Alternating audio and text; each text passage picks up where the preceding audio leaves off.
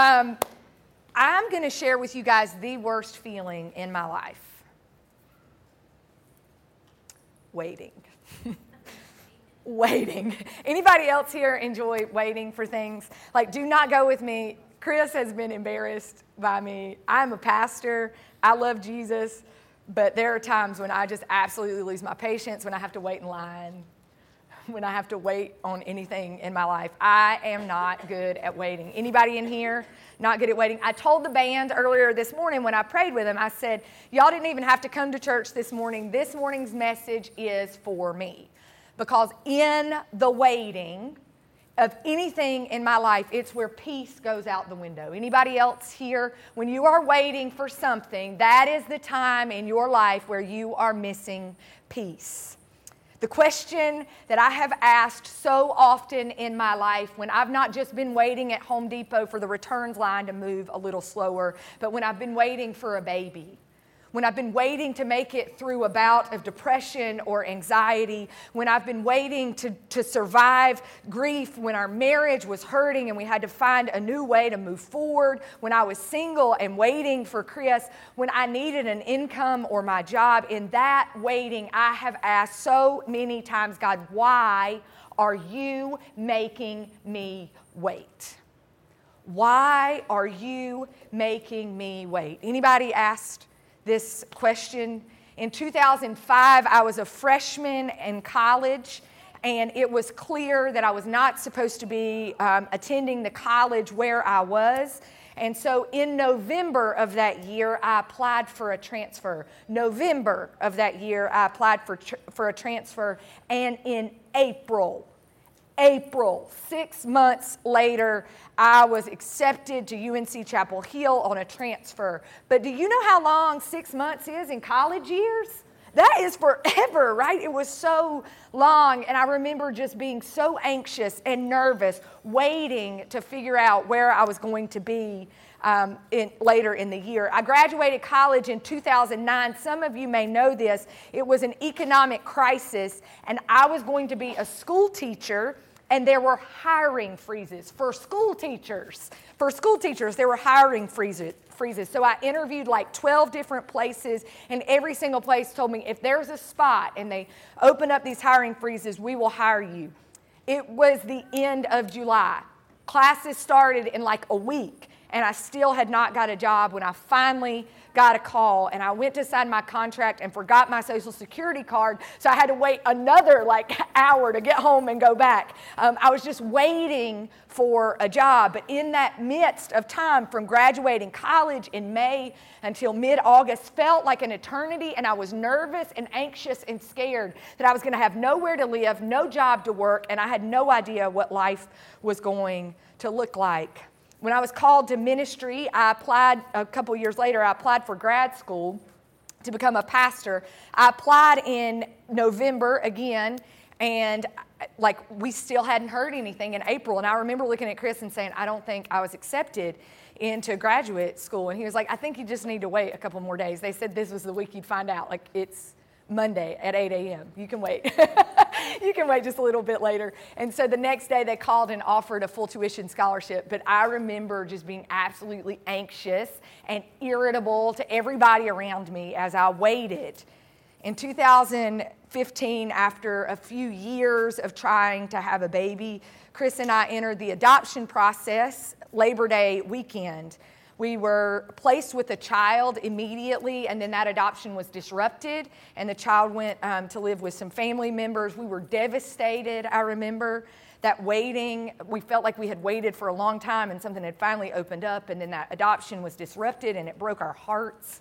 And then I remember at Thanksgiving, Chris's parents came to visit us, and I'm washing dishes with his grandmother, with his mother and his grandmother at the sink. We're washing dishes, and I looked at him and I said, how much longer are we going to have to wait for a baby?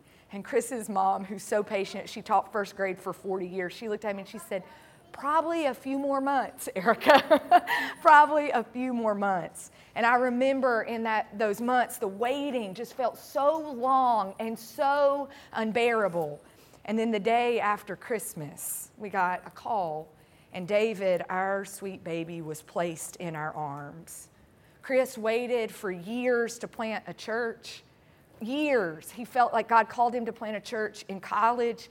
And 10, 12, 15 years later, here we are starting a movement of God in this place that's shining light and igniting change. Every single time that I waited, God moved.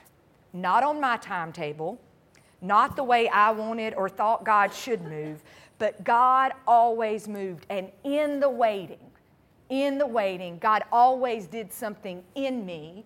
And in that time of doing something in me, God did something through me. Do y'all know how many people I've sat with and told the exact same thing my mother-in-law told me as we washed dishes, as they are waiting for an adoption to be finalized or an adoption to be began? I have said, just wait just a few more months. It's worth the wait. And what God is doing in you right now is preparing you for parenthood more than you could ever imagine. I need to tell you this morning, if you are missing peace in your life because you are waiting for the next thing, I need to let you know there is some seed God has planted in your life, and He is going to do more than you could ever dream or imagine. I believe that for you this morning.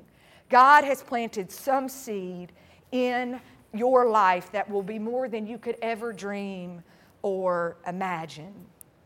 In the waiting, we often have no peace. While we are waiting for this seed to sprout, we are filled with anxiety and fear. We start to get controlling and overcompensating. We get irritated, and we just have no peace. I remember looking at God and saying, you could have done this at a better time, right? What are you doing, God? Like, why are you making us wait, God? Why do you make us wait? Because you're power. Like, you are a God who could make anything happen. Why do you make us wait? Are you just playing with us? Like, what are you doing? And this is what I found out, that oftentimes in the waiting, when we find the courage to ask those questions, we find out we actually serve a big and mighty God. It is in those moments that we recognize our God can handle our deepest, biggest, most complicated questions about Him. Those are the moments in the waiting where we find out more about God's heart and God's dream for the world. It's not easy mac in a microwave often, right? God's justice and goodness and peace is here. It just bubbles up differently than we imagine or we think. Our God is big enough to handle our questions. Our God is big enough to handle our questions. The image that God has always given to me in the waiting is a seed. I love to garden. I start with seeds. I do better when they're transplanted, but I love to plant seeds. And what happens in the darkness and the soil that we cannot see is what God does in our lives in the waiting. And this week, I need to tell y'all that I found the coolest thing out that I did not know. I've been a Christian a long time. I'm 30-some years old. I forget every day how old I am. I'm not ashamed of it. I just don't know how old I am. But in the Bible, right, in Genesis, the very beginning of creation, Adam and Eve, like, they're told, whatever you do, don't eat fruit from this one tree. And then what do? They eat fruit from the one tree, right? And why do they do that? Because this serpent, this serpent is like God doesn't, you're not going to die if you eat that fruit. You're not really believing that. God's not going to do that to you. It's going to be good. Like, He's just doing all. Y'all hear these voices in your waiting, right? Have you heard these voices? Like, it's not worth the wait. Take matters into your own hands. Don't trust God. You've heard these voices. So this is what the serpent is saying to Adam and Eve. And they make this really bad decision to eat the fruit, take matters into their own hands. And then I want y'all to hear what God says. He says in Genesis chapter 3, verse 15, that I will put enmity between you and the woman, and between your offspring and hers. He will crush your head, and you will strike his heel. So Genesis 3:15, is it in there? Hold on. Okay, so the way this really is supposed to translate is the seed of the woman is going to crush your head and will strike your heel. I need y'all to hear this. There's going to be some seed in that moment when brokenness and pain and sin entered into our world. Did y'all hear what God did? He planted a seed. that will crush the evil and the voices that tell us waiting isn't worth it. God planted a seed in that moment.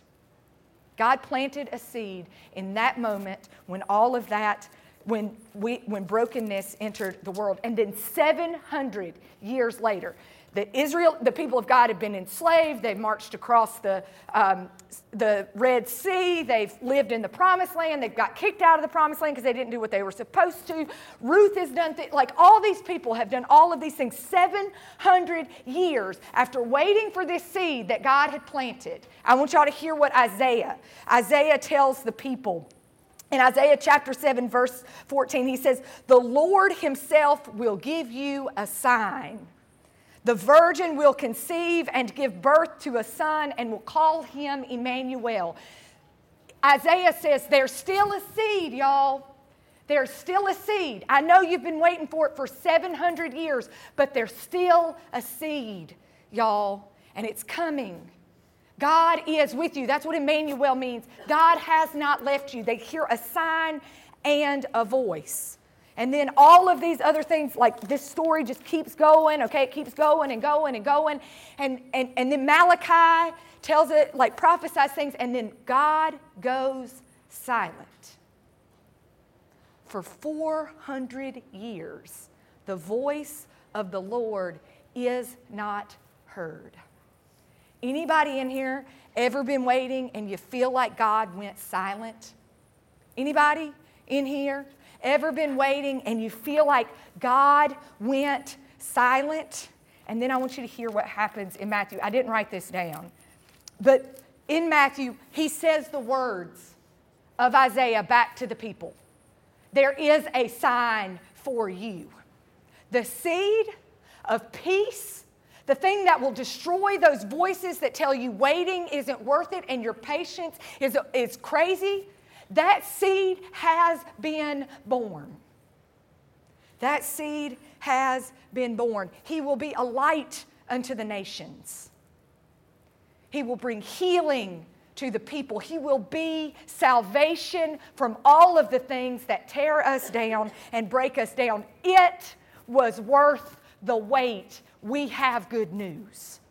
That seed that was born in our brokenness and our sin came to save us and to show us.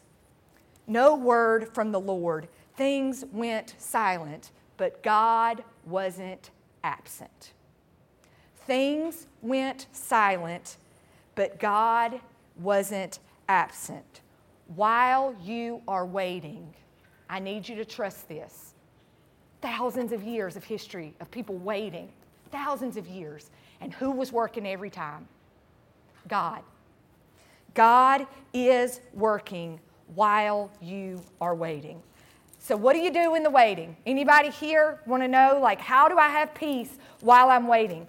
Galatians chapter 4, verses 4 and 5. I need you to just hear these verses, and I'm going to have you say some things out when I say this. But when the set time had fully come. Somebody say set time. When the set time had finally come, God sent his Son. At the perfect time, God sent his Son. This seed busted forth. Born of a woman, do y'all hear that? Just like they said back in Genesis at the beginning of the time. Born under the law to redeem those under the law that we might receive adoption to sonship. Because you are God's children, his sons. God sent the Spirit on his Son into our hearts, the Spirit who calls out, Abba, Father, when the set time had fully come. So I've been doing some Greek study, and I have to let y'all know what this perfect time, that set time, it means pleroma chronos. So chronos means time, like think chronological, so time. And then pleroma means full or wholeness. Some translations of this says when the time was fully pregnant. And I love this. We've got somebody in our church who's fully pregnant. And so every Sunday I'm like, it is going to be the time when it's the time, right? And there's going to be no stopping it and there's no rushing it up. The time was fully pregnant. It's fully perfect. This is how God's time works. There is going to be some moment, some set time when what you have been waiting for will be fully pregnant. No power on earth is going to stop it. No power on earth will stop the goodness of God coming in you and then through you at the perfect time. Because I need you to hear me. God's delays are not God's denials. God's delays, the moments of silence that you feel, is not God denying you. It's God waiting for the perfect time. We weren't ready for David Shelton Allen to come into our life before December 26, 2015. It was the perfect time. It was the set time. We weren't ready to plant this church in the way God needed and wanted us to 10 years ago, or when we got out of college, or when we graduated from seminary. What we learned, what Chris learned being an associate pastor and doing all the finances and spreadsheets and all that stuff for a church, fully prepared him for the set time that this church could shine light and ignite change. Tampa wasn't ready for us.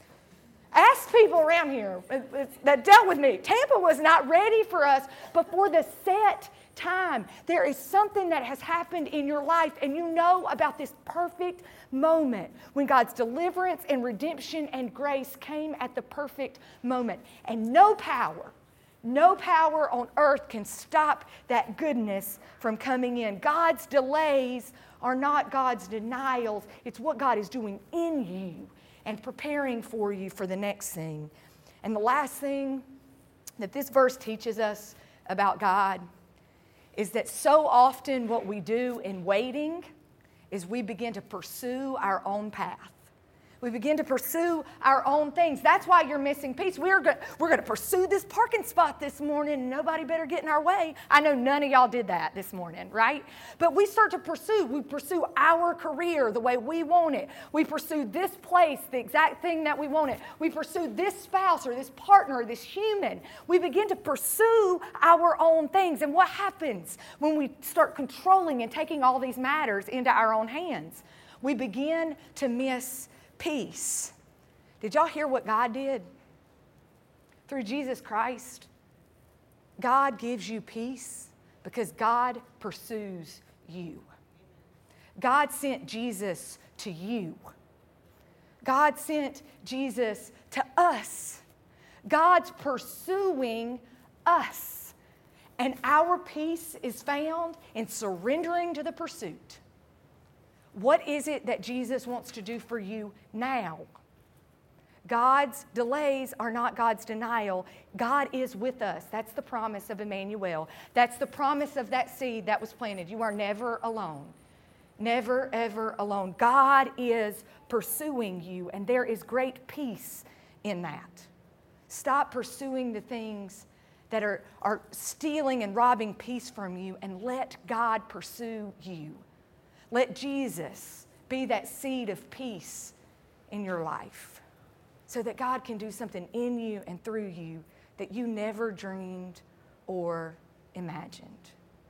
This morning, some of you don't know what it's like. You've never made the decision to quit pursuing all your own things and let God pursue you, just to accept your sonship, your daughtership before our God through Jesus Christ. This morning, I invite you, let this be the morning. You stop pursuing all the things that have robbed peace from you, and you accept the peace that God offers to us through Jesus. Some of you have done that a long time ago, but you have forgotten what it's like to release your plans and your life again to the God who has a set time and a set dream for your life, and there is no power that will stop it. So open your hands and accept it. And there are some of you in here this morning who have the name of someone on your heart who's been waiting. They've been waiting for something for a really long time. and no part of them believes that God is pursuing them with the peace of Jesus Christ, this morning will you offer that name up to God? Some of you this morning will make a decision to follow Jesus for the first time, maybe ever. Some of you will agree again to give your life and your hopes and your plans and your dreams over to God no matter what you are waiting for. And some of you know someone who is waiting for something in the darkness and the pain of this world. And I ask you, offer their name up to our God. Will you pray with me? God, we thank you so much for your word. As we began the worship service today, we said we are listening. God, we are listening this morning to your word. And we pray that it will come alive in our hands and our feet and our lives. For those of us who in this moment have pursued our own things and taken all the matters into our own hands, we give our lives and our hearts and everything just back to you, God. For those of us who've never pursued you before, this is the morning we give you our heart and our life. And God, this morning, every single one of us here has the name of someone who is waiting and trudging through a hard season in their lives, and we offer them up to you. May they know your peace and goodness offered to us and available to us through Jesus Christ. And we thank you, God, for your goodness and your love for us all. Amen.